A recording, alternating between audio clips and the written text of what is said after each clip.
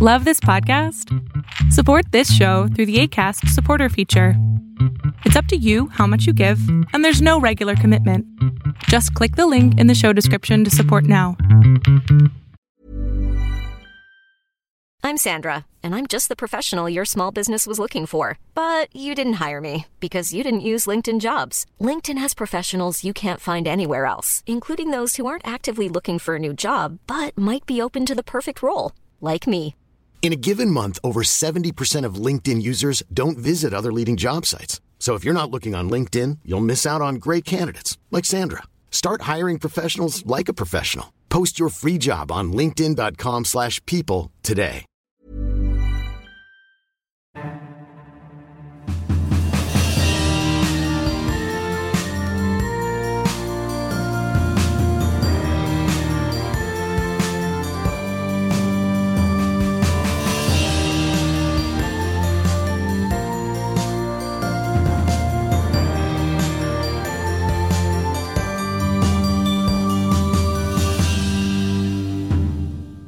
Hello and welcome to the Chronicles of Nania, a nanny resource podcast made for nannies by me, a nanny. I am your host, Martha Reddick, and this week we are going to be talking about tailoring nannying for girls. When you are nannying two or more girls, it's just a different vibe than when it's two or more boys. And for that, I have an expert in this area, Taryn Pryor. Hi, Taryn. Hello, Martha. Thanks for having me again. Thanks for being here. Taryn has been on the podcast before. She did sibling rivalries and potty training with us. So go listen to those episodes if you have not yet. But she's also here today to talk about this. Before we get started with tailoring nannying for girls, let's hear a little bit about your background.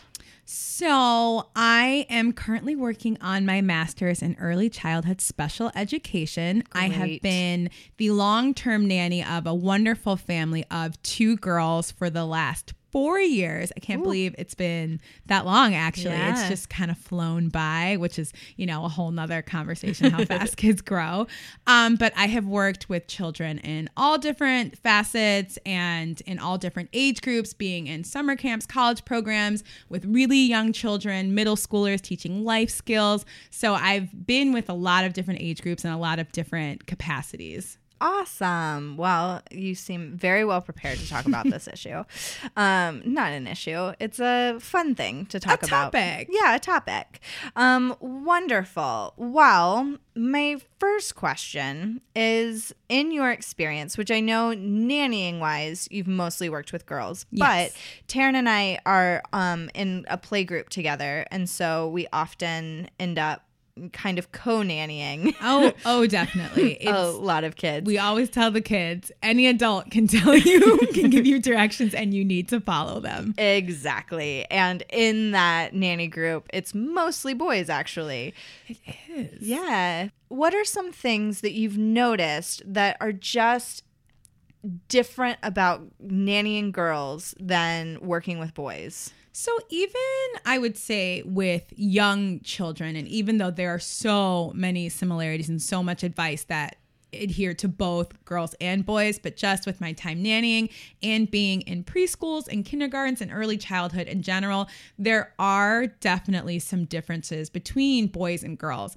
I will often see a lot that boys tend to maybe play a little more aggressively, and that's okay, or they really want to run around, do a lot of chasing games, running around, kind of doing different stunts. And girls maybe are more into pretend play, dramatic play, doing those kinds of things. And not that they don't like to play on the playground and running around and chasing games. I would just definitely say the level of intensity definitely differs.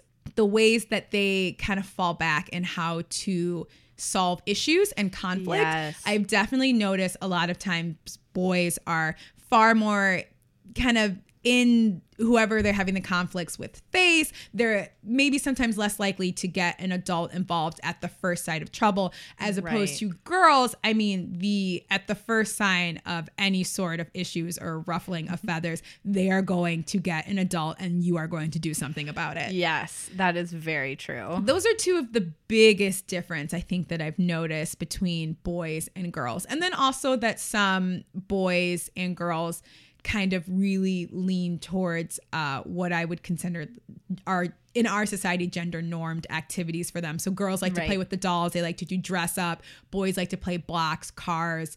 And then, you know, of course, a mix of in between. But I definitely noticed that a lot of children gravitate to those toys and gravitate to those areas. And it can be for a lot of different reasons. Maybe it's because it's what they've observed, what they've heard, what they've been told, or really just honestly genuine interest. Yeah.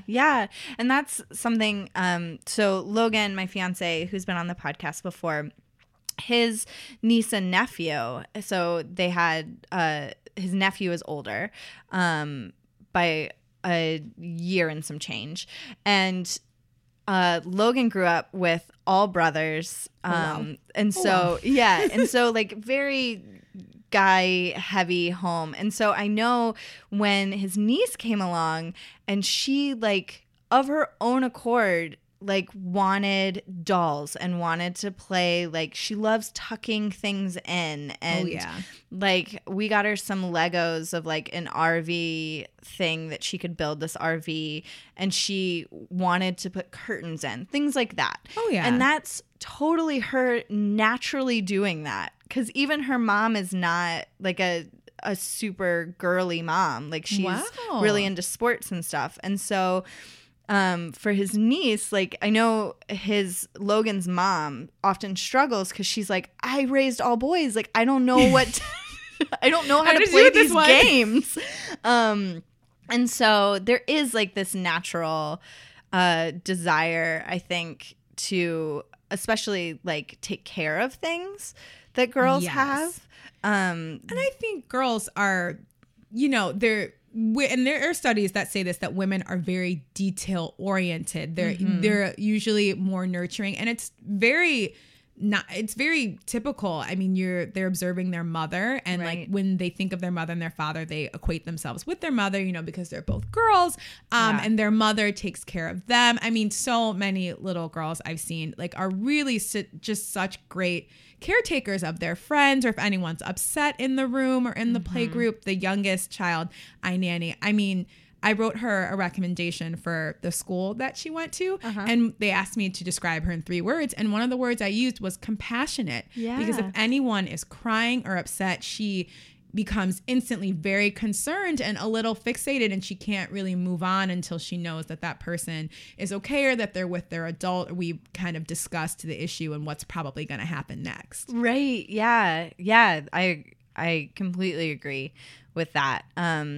And not to say that boys that they're not compassionate or anything like that, but there is it does seem like this natural inclination to go out of your way to care for another person. Absolutely. With girls. And that seems to start super duper young. It does. And in the society that we live in, I don't think that's unusual or out of the ballpark, because women tend to be the caregiver in families and in situations. And that is a totally respectable and fine order of roles, but it definitely makes sense if that's why we would see that in children. Yep. Although, did you see Richard Scarry went back and reanimated a lot of the scenes to include the dad, like in the kitchen, and like just made everything so that both parents are sharing responsibilities. I loved The Busy World. I know, me too. Oh, I just love it. And I've bought the girls a lot of different toys and large books from it, because I think it's a great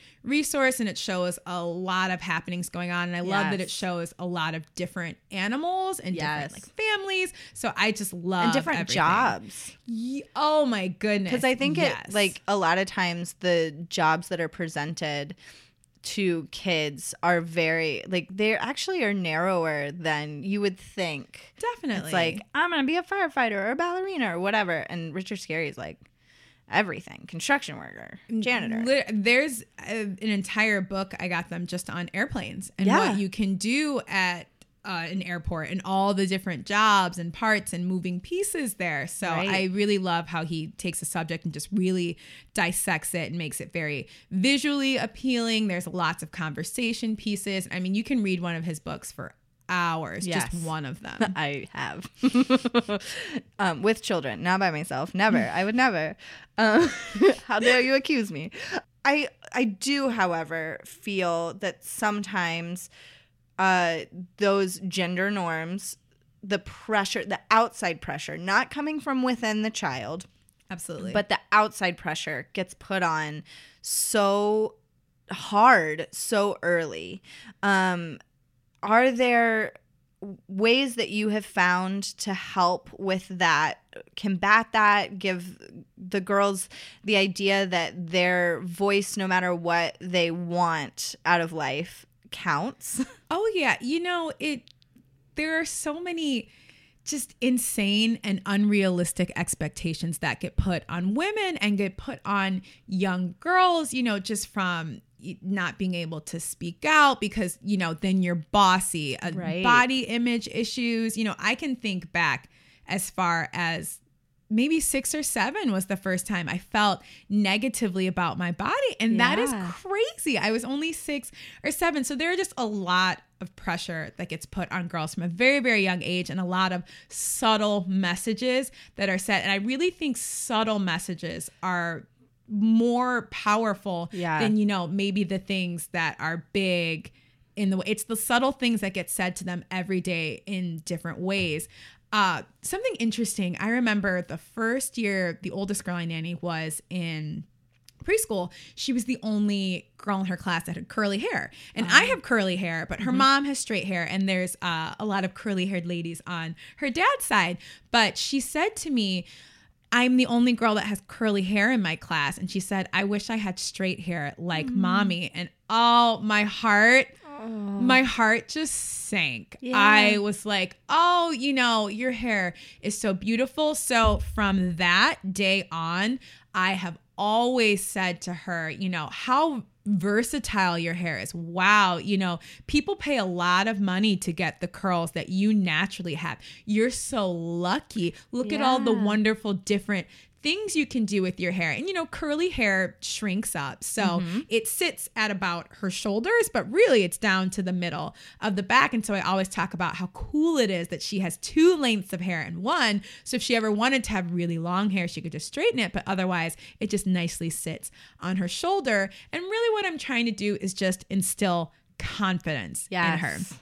Confidence, confidence, confidence. If a child knows who they are, if they like themselves, if they're happy with themselves, they are less likely to be bullied, to be susceptible to peer pressure. And just having a strong sense of self will be able to carry them through hard times and difficult decisions throughout life. So whether that's in elementary school, middle school, high school, I truly think one of the best things that my parents did was they got me involved in things I was really into, and I was able to foster a strong sense of self and a strong sense of confidence. Yes, I completely agree. Letting kids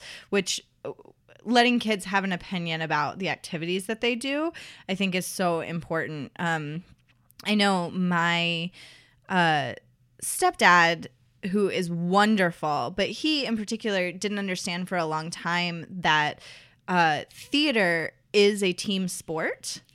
And so It 100% is. yeah. And so he was trying to encourage me to try all these different sports, and I tried them all. Not all. I didn't try basketball because I'm very short. But and I was like, Hey, it's never Nate gonna work Robinson, I think, is 5'8" in the NBA. Okay. Anything is possible. If You're he's right. in the NBA, anything is possible. But I tried softball and I tried soccer, and I just couldn't get into any of them. But once I found my theater group, then I was like, oh, this is home. And encouraging kids to just start to explore that. What feels like home to you? Yes. What group of people makes you feel better about yourself? and not what is the cool group, I think really is helpful in the long run. And it starts so early now. I mean, I think it did when we were kids. We just didn't notice. But I mean, you know, when I did soccer when I was 4, I was the youngest child in the league. And, you know, my dad was one of the coaches. So I think that was probably kind of why they like kind of looked the other way and they're like, well, it's fine. She can do it. But now there are children as young as 18 months in soccer classes. Yep. And it's not just soccer, it's baseball, softball, all these different activities. And it is definitely wonderful to be able to let your children experience a lot of different things, see what they're good at, see what they're into. But there are also a lot of other non-sport related activities that can be great, that are team sports in the way that you said it, that they teach how to cooperate, how to work together, how to work in a team, how to problem solve. And I mean, we could talk for hours about the benefits of theater. But we will have a podcast about that. Oh, it'll be good. Yeah. Because it is. I will forever be grateful to what theater has given me. I as well. That's what my bachelor's is in. To give me. Oh, yes. A lot of transferable skills. Yes. I got an internship in DC with a theater undergraduate degree. So, you know, but because I could talk about all the transferable skills and the way that my classes had prepared me, you know, you have to be able to translate to people. You do. But so yes, I think that it's really good to encourage kids to get outside their comfort zone, but also pay attention to where their comfort zone is and let them like work from there, not work from outside their comfort zone. Yeah. And so if one of the girls that you nanny is really into dinosaurs, like, let her be. Run with it. Dinosaurs can lead to such a fulfilling and rich exploration. I mean, the possibilities are endless. I really like what you said about just kind of letting the child direct you into what they're interested. And that's not to say that boys and girls can't be interested in traditionally female gendered role things. Like the oldest girl I nannied before she went to preschool, it was always pants, shirts, maybe a couple of skirts, and it just kind of switched. Maybe 2 or 3 months into school, she really wanted to wear a lot of dresses. All of a sudden, she wanted to be Cinderella, and the year before, she was Mike Wazowski from Monsters, Inc. And that is totally fine because she was genuinely jazzed and interested, and now all she wears are dresses. Even her pajamas are dresses. But I think if that is what a child feels confident in, feels powerful, feels themselves, then she should wear a skirt and a dress. If that is what she's comfortable in, then that is what she should wear every single day. You should not force a child to wear clothes because, you know, either they're going against the grain or because it's not the gender norm. Children should be able to play in what makes them feel confident, powerful. Yeah. And a girl that I have nannied for in the past, she was so funny because she would look outside and be like, oh, it's sunny, so I need to wear pants because we're going to go on the playground and I'm working on being able to do a flip on the bar. And it was like, a lot of foresight. I like it. And planning. It was like, that is fine and great, and do it. Just letting them choose, I think, is the best.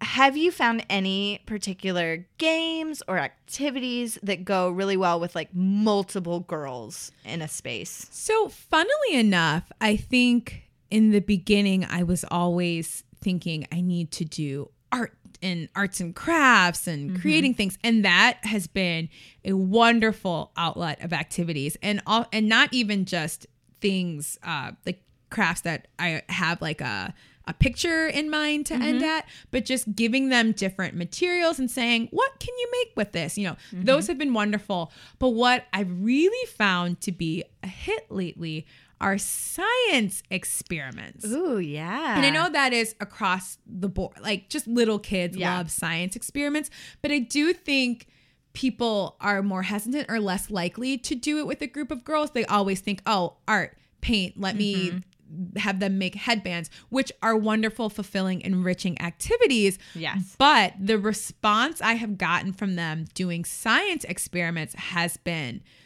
extremely overwhelming. Like even when I just kind of suggested it offhand, oh, would you guys want to do this egg experiment? Like all very wide, they were like, yes, let's do that. So now I tried to incorporate it and do science experiments more on more of a consistent basis because they were engaged the entire time, making predictions, wanting to know more, asking to do more. And it's with just household items. We put eggs in different liquids. Like we did vinegar, oil, water. I think we did a Coke, and just what did we think was going to happen? We let it go there for a day. We made these like ice balloon balls. So we filled balloons with water and food coloring. This was in winter, obviously. And we left them outside, and then we took the balloons off, and they were these huge globes of ice. We've done experiments with like baking soda and vinegar. Those are great. And there are just so many different ways to explosion. There's so many ways to make things explode and put food coloring in it, and people, kids, girls love it. So that is something I would highly, highly, highly encourage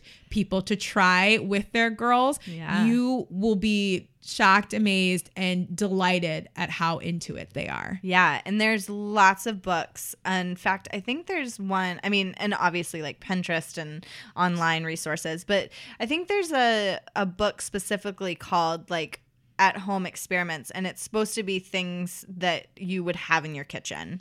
There are lots of, I feel like books that are aimed at being able to do experiments just in your house. I would definitely encourage people to check them out, and you know, your library will probably even have them. You don't even have to buy them. Right, which is great. Support libraries. They're wonderful.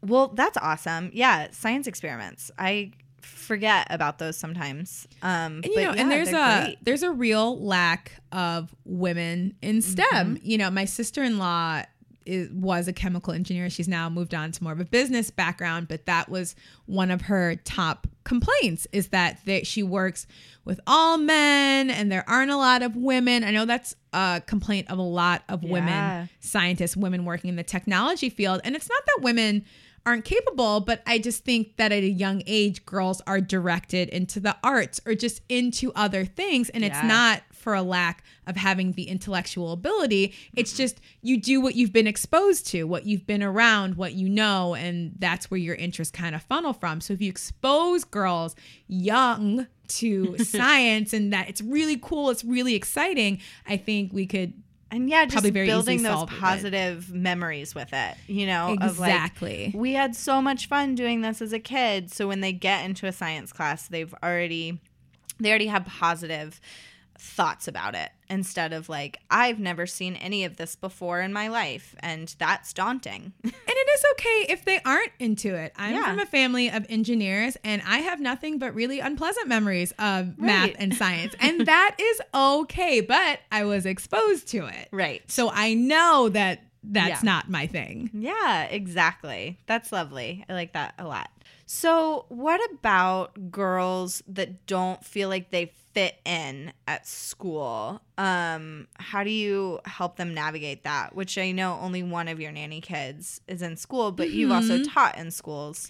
Yeah, I think talking is really, really important. And these can be difficult subjects to talk about, but you would be surprised, just how much better someone can feel just getting something off their chest, just talking it out to another person, being able to express themselves. They're not letting it build up inside. And through talking with it, they might be able to kind of dissect their own feelings, and they can get strategies from you. I think it also goes back to kind of what you said, finding your home, instilling confidence in children, helping them find, well, what are they good at? What are they interested in? How can I find you other people that are into what you are doing, what you're interested in? But I think talking to your children is the only way that you're going to know anything about what are the problems.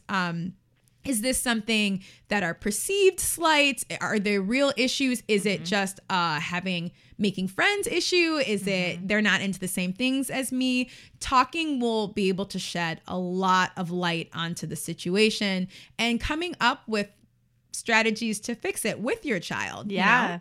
Yeah. For example, recently one of my female nanny kids was telling me how this girl in her class found a like a Fitbit, like a kid's Fitbit in the school, like found it. Oh, that's and exciting. Yeah, very exciting. But the other child, not my nanny kid, was like, I'm not turning this in to Lost and Found. I'm keeping it.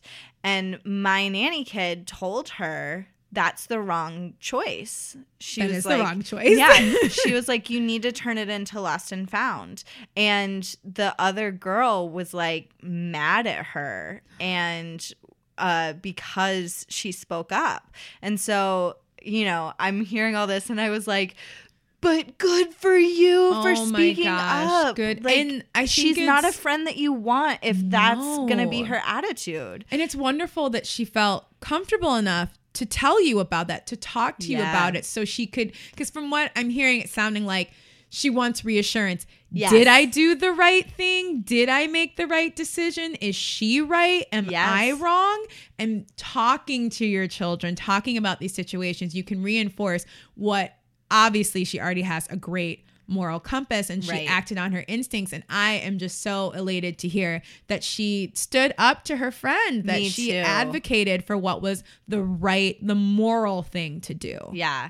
I gave her a big hug and I was like, I am so proud of you.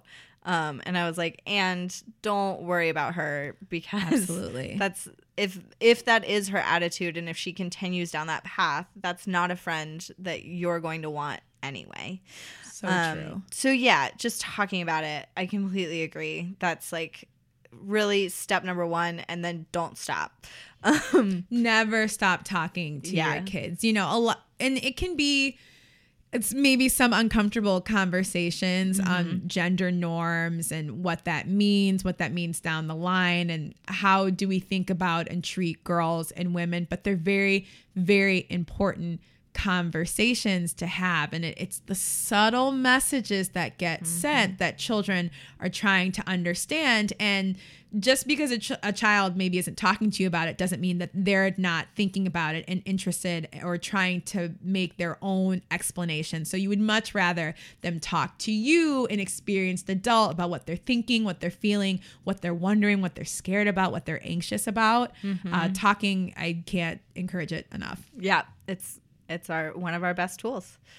And yeah, a little trick for if you do in those conversations get to where you feel like you're maybe overstepping your bounds as a nanny, which depending on how close you are with the nanny parents and how much you've talked about how they want things handled. Absolutely. But I know like when it gets into like religion or sex, for me, my response is I would love to talk to you about that, but you know who would love to talk to you even more? Your parents. Absolutely. And that makes it not taboo because you're like, I would talk to you about it, but I know that your parents want to talk to you about this. And then redirects.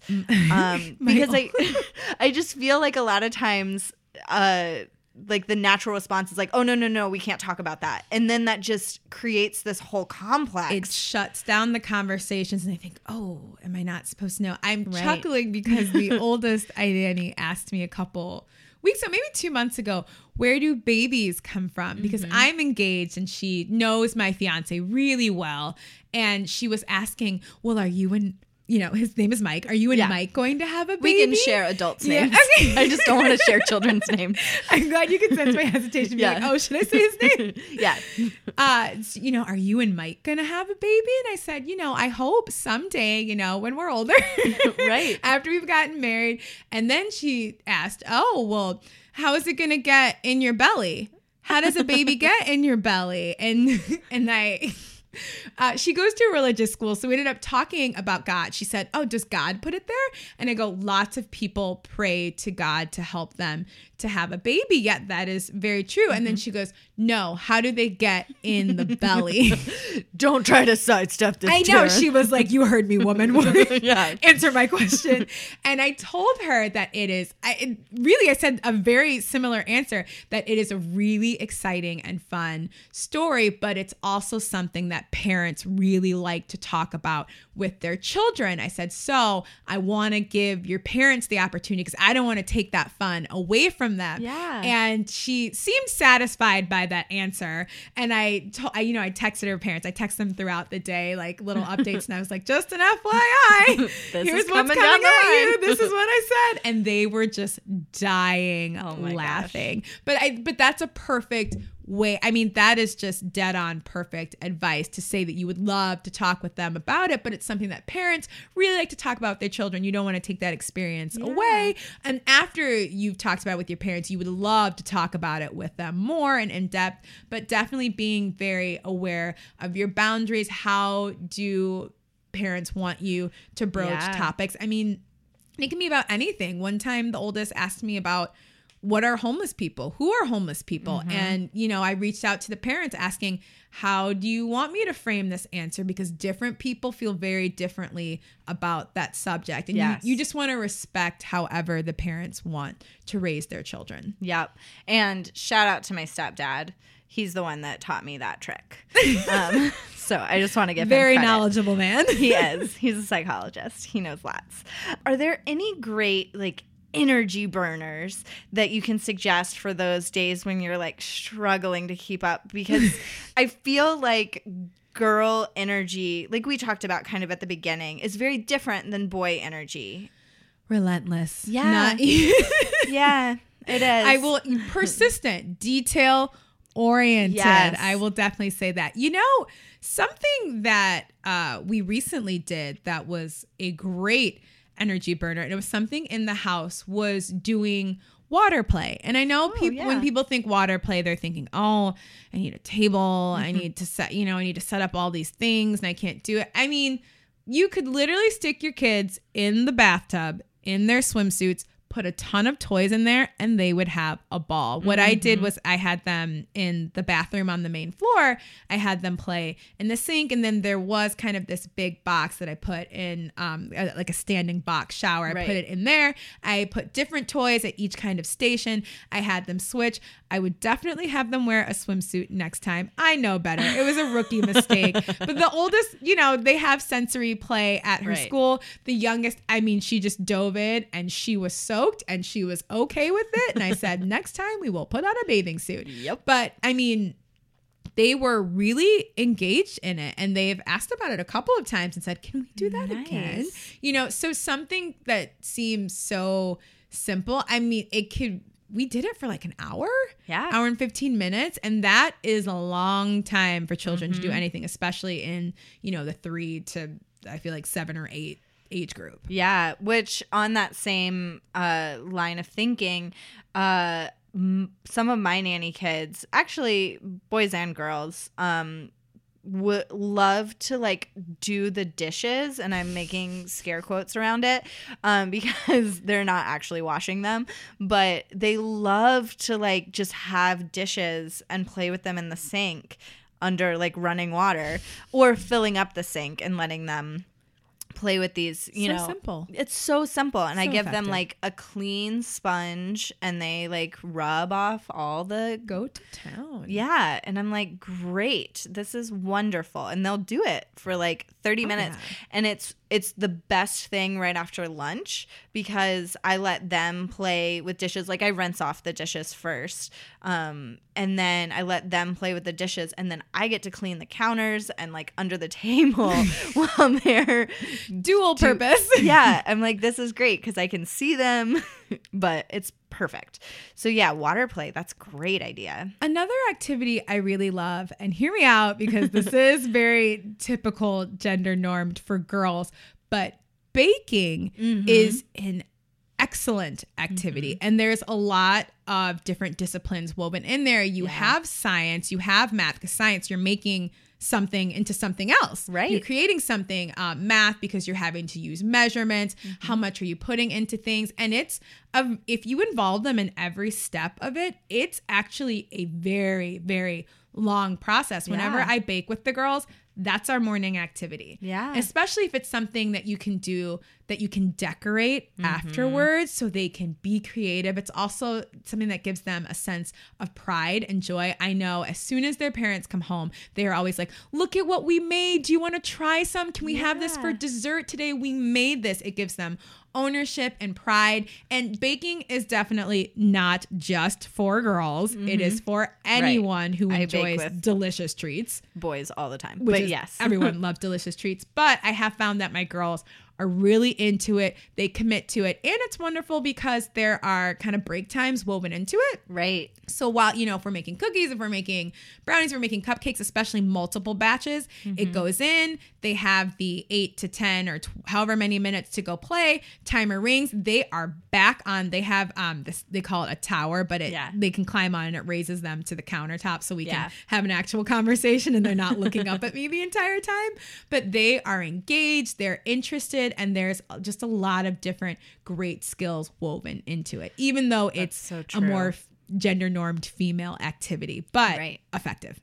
Yeah. One thing that two nanny girls that I nannied a long time ago, but one of their favorite activities, also somewhat gender normed, but they love playing Get Cozy, which is like find all the blankets in the house and pile them, like each person gets a turn being the one to get cozy, and then the other people help get that person cozy. So we just like lay blankets on top of a person and then like tuck them in. Maybe this is a girl thing, because I know my girls, it's not the exact same thing, but for 20 or 30 minutes, they call it sleep. We're playing sleep. And they'll put their dolls to bed. They'll put themselves to bed. I mean, they put on the night lights, the sound machines. They turn off the lights. They close the shades. I mean, I've like gone in the room and been like,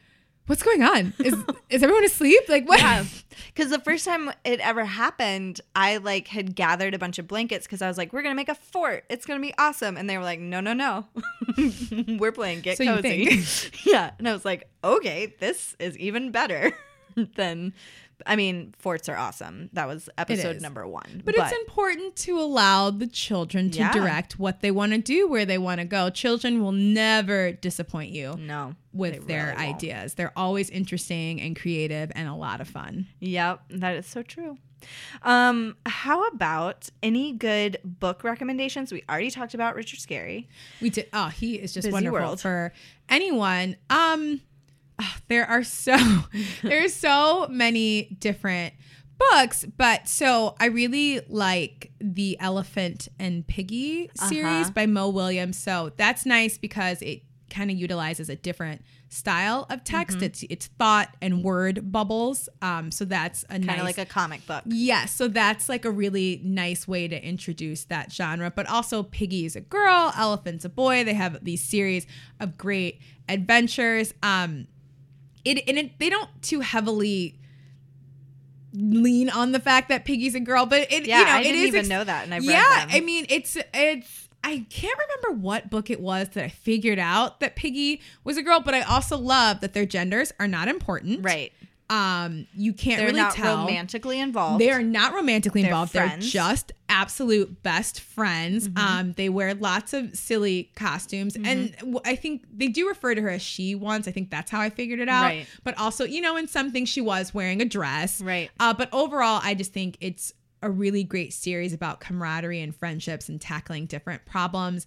I also really like Fancy Nancy. Oh, yes. It's a great book for language, different words. Vocabulary building. And, she is a girly girl, but there's nothing wrong with that.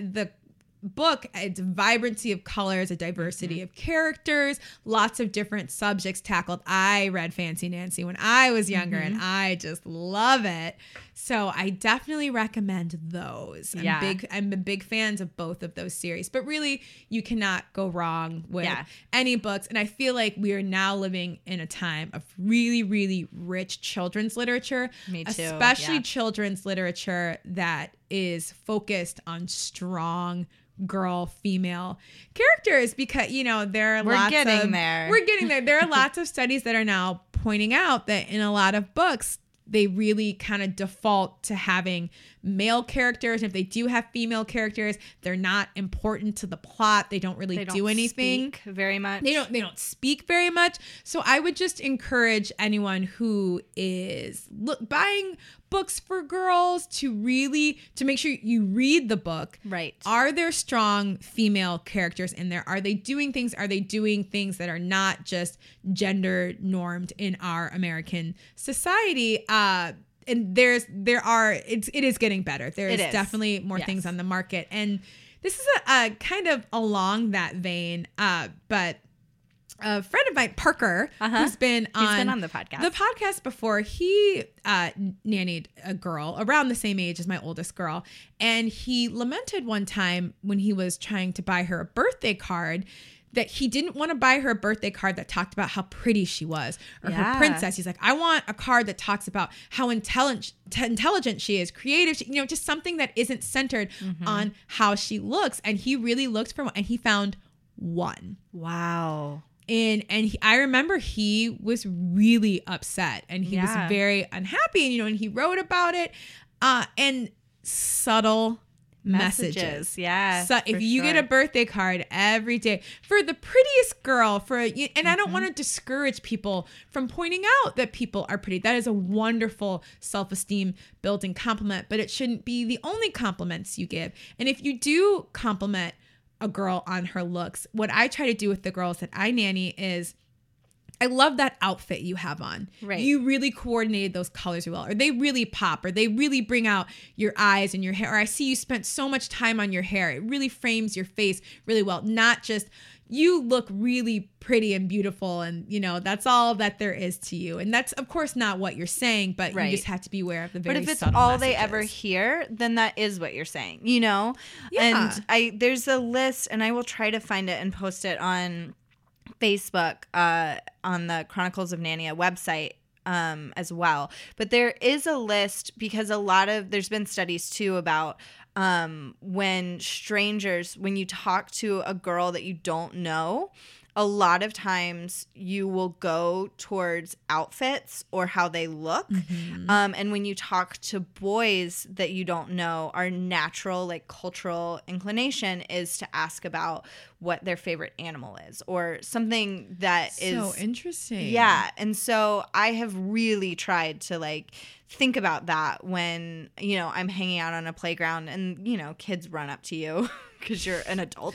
They do. They're like, hold this for me. Help me with this. I'm in the sandbox. And I'm like, that's great. Or, whenever you have to interact with a kid. And so I try to think of questions that don't have to do with the way that they look, just because that's commonly what girls are getting, and boys seem to get asked questions and more about their surface opinions. level. Your appearance, anyone can buy this t-shirt, but not everyone is into polar bears or went to the zoo and knows all about tiger. You want to dig deeper with kids, because kids have depth. They don't need to have surface conversations with them. You can dig deep with them. They'll meet you there.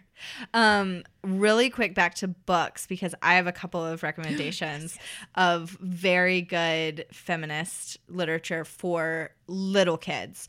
One of which is The Paper Bag Princess. It is one of my favorite books. Love The Paper Bag. Robert Munsch, actually, who is so fun. He's also written Stephanie's Ponytail, Wait and See. Now that I think about it, he has a lot of strong female characters in all of his books, and he's the Joss Whedon of board books. Great, and he always says that he writes about the people that he knows. Yeah, which I think is very, very interesting. That's like telling. Joss Whedon. Yeah, they both say that of They're like, I write about strong female characters because that's what I know.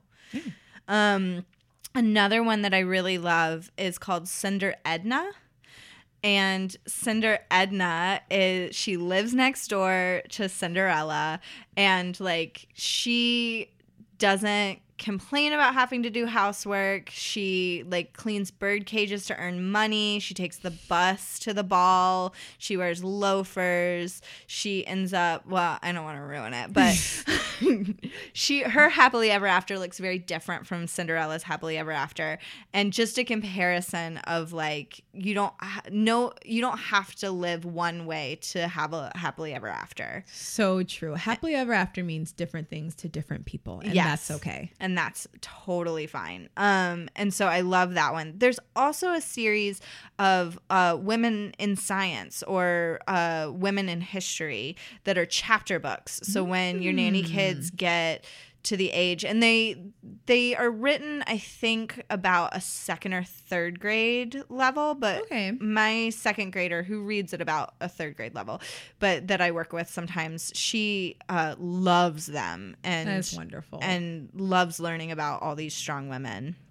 So those are my baseline recommendations. I could go on for years about this, but yes. And one more, which I just discovered this. They have come out with, I think it's Hope Larson. It's a graphic novel version of A Wrinkle in Time, which was one of my favorite books growing up.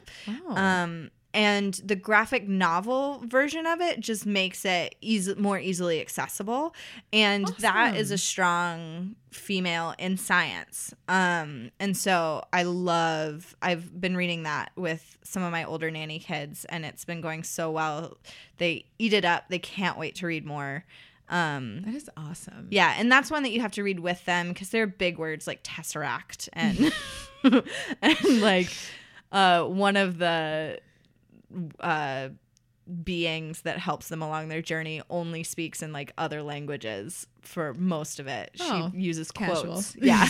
And so I'm just like, I'm not going to read that because I don't know how. But anyway, that's another really excellent good. And I found that at my library. So.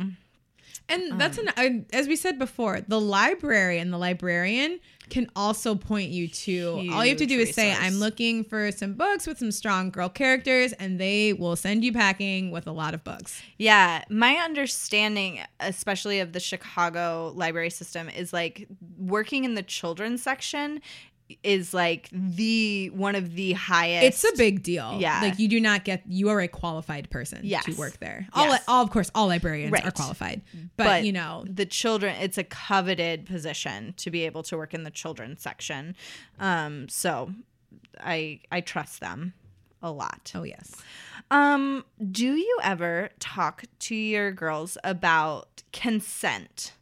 And about like body, your bubble, and who you can allow in, and you have the right to not allow people in? Oh, yeah. I think talking about consent is very important for both boys and girls. Yes. And I know right now we're like focusing on girls, but yes, I do talk to the girls about consent, you know, and in the way that you just said, that this is your body and no one has the right to touch it, be near it if you don't like it. And you have the right to remove yourself from situations that you don't like. And I really try to teach the girls to advocate for themselves. I think that's something that really gets kind of glossed over and overlooked with girls. I agree. You want to teach all children this, but particularly girls, so they grow to be women that feel comfortable speaking up for themselves and saying, I don't like this and I'm not going to accept this. And so I'm always telling the girls, if they come up with me wanting to intervene in conflict, and not that you send kids out on their own to deal with it, but when they tell me he or she did this, and I'm like, well, tell him that. Right. Tell them you don't like that. And, you know, and so I'll go over with them and kind of maybe facilitate put any language gaps in, make sure that they're talking to each other, translating for them. So I'm hearing you say this. Is this what you mean? Okay, can you say that to this person? But really teaching them to tackle their conflicts head on, and particularly about personal space, personal choice, that they have the right to have a choice. They have the right to their feelings, no matter what. I always try to, even when I'm disciplining the girls, I say, you have a right to feel. You are upset, and that is okay. You are angry, and that is okay. You know, letting them know that they can feel this whole myriad of feelings, that they don't have to always be these smiling, happy, docile creatures, that women and girls are a lot of things. We're passionate, we're angry, we're mad, we're sad. You can feel this whole host of emotions, and not only can you have the right to. Yeah, and you have the right to put them out in the world. Yeah. You do not have the right to invade other people's spaces with your anger. Exactly. And or you know, it works both ways. That you have a bubble that you want people to respect, and you also have to respect someone else's bubble. Right. But yes, to say you have every right to feel those feelings. That's so important, and something that I work with all of my nanny kids on. Just giving them a voice, because all children, I feel like it gets glossed over. Their opinions are often just pushed to the side of like, well, this is what we're doing because I said so, things like that. But I do feel like it's especially true of girls, of, you know, smile and go along with it because that's the easiest thing. And the reinforcement that they're getting in school is, you know, the girls that are good students, quote unquote, are the ones that sit there quietly. And so just, you know, celebrating when they do stand up to their friends or things like that. Or absolutely. When they say, I don't like this, being like, thank you for sharing that. Exactly. Yeah. I love it. Yes. I love that too.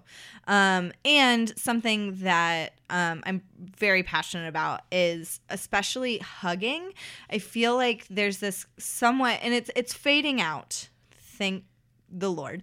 But there is this insistence by some people to force kids to hug people that they don't want to hug. And that's something that I am passionately against. I don't think a child should have to hug even a family member if they don't want to. I 100% agree. Yeah.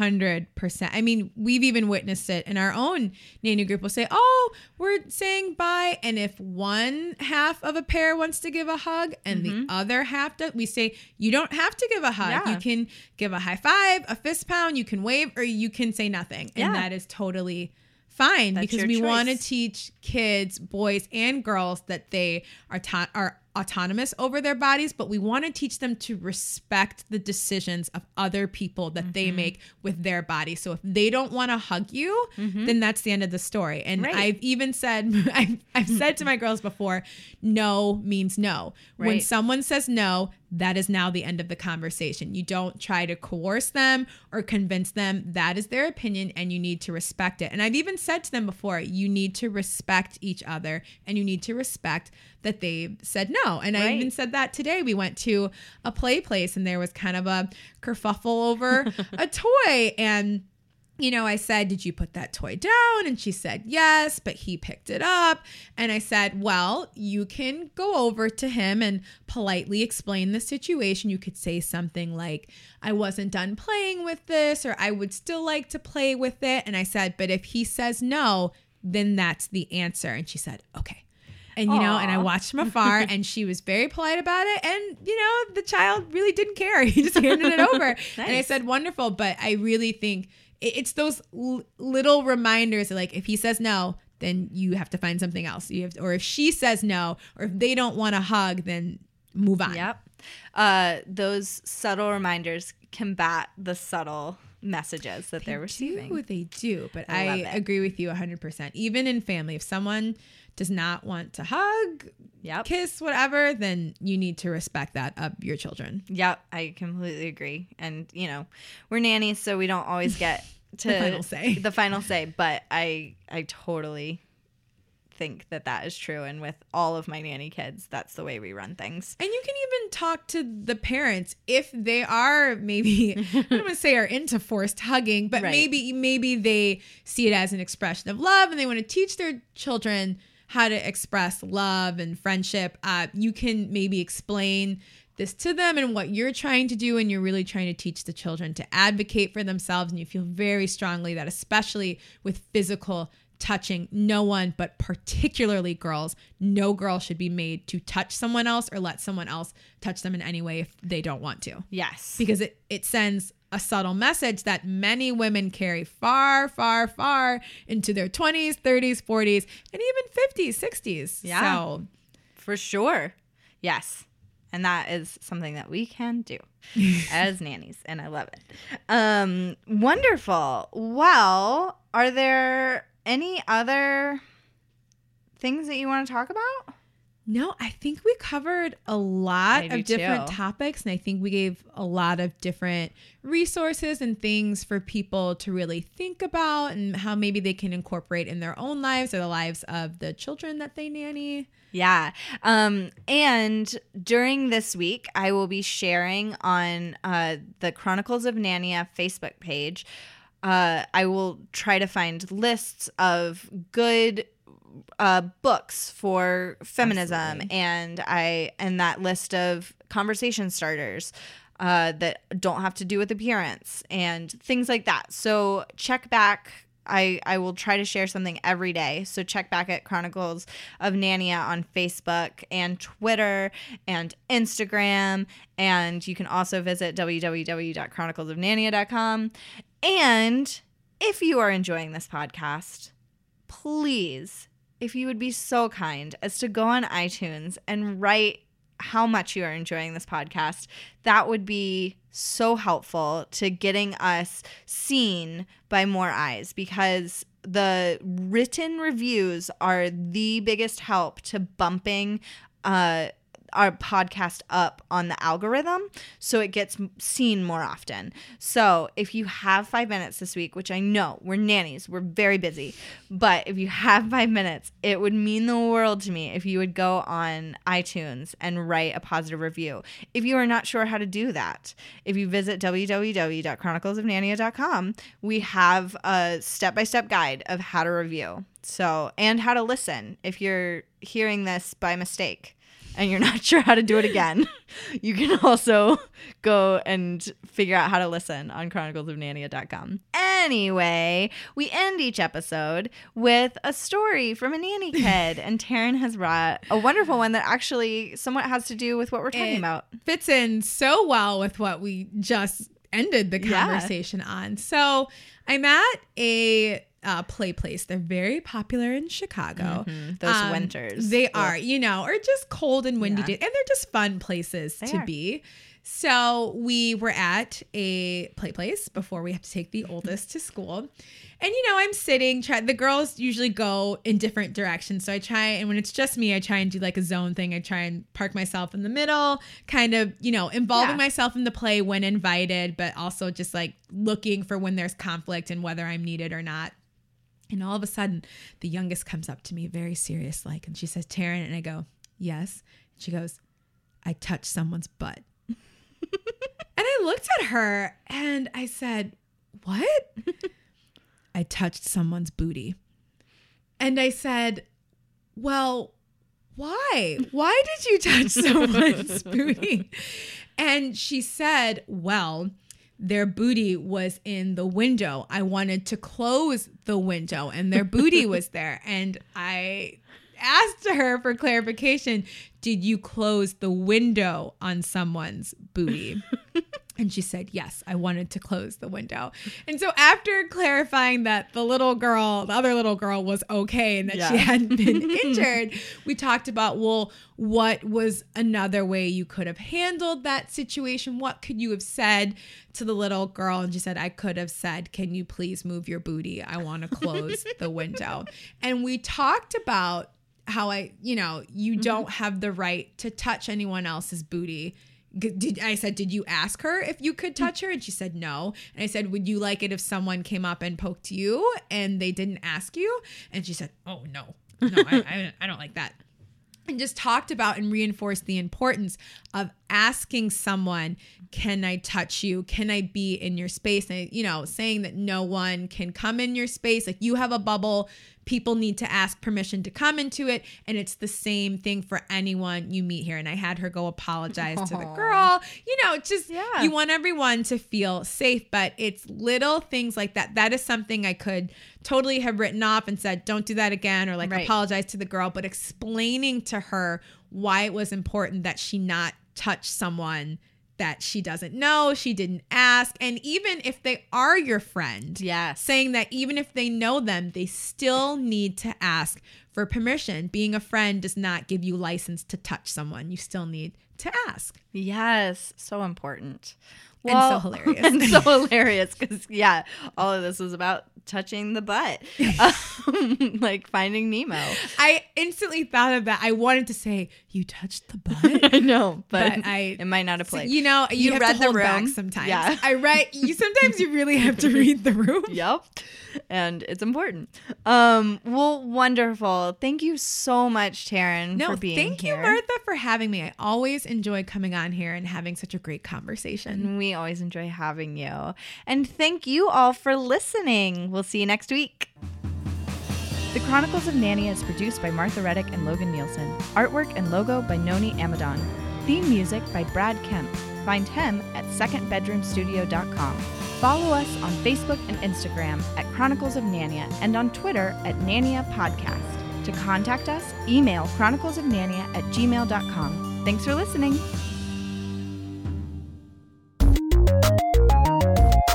This show has been brought to you by Machine Culture.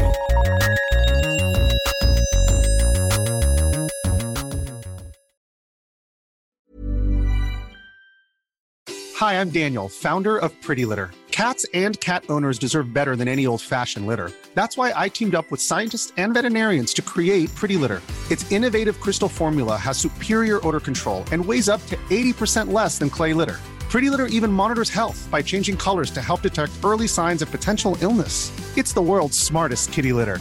Go to prettylitter.com and use code ACAST for 20% off your first order and a free cat toy. Terms and conditions apply. See site for details.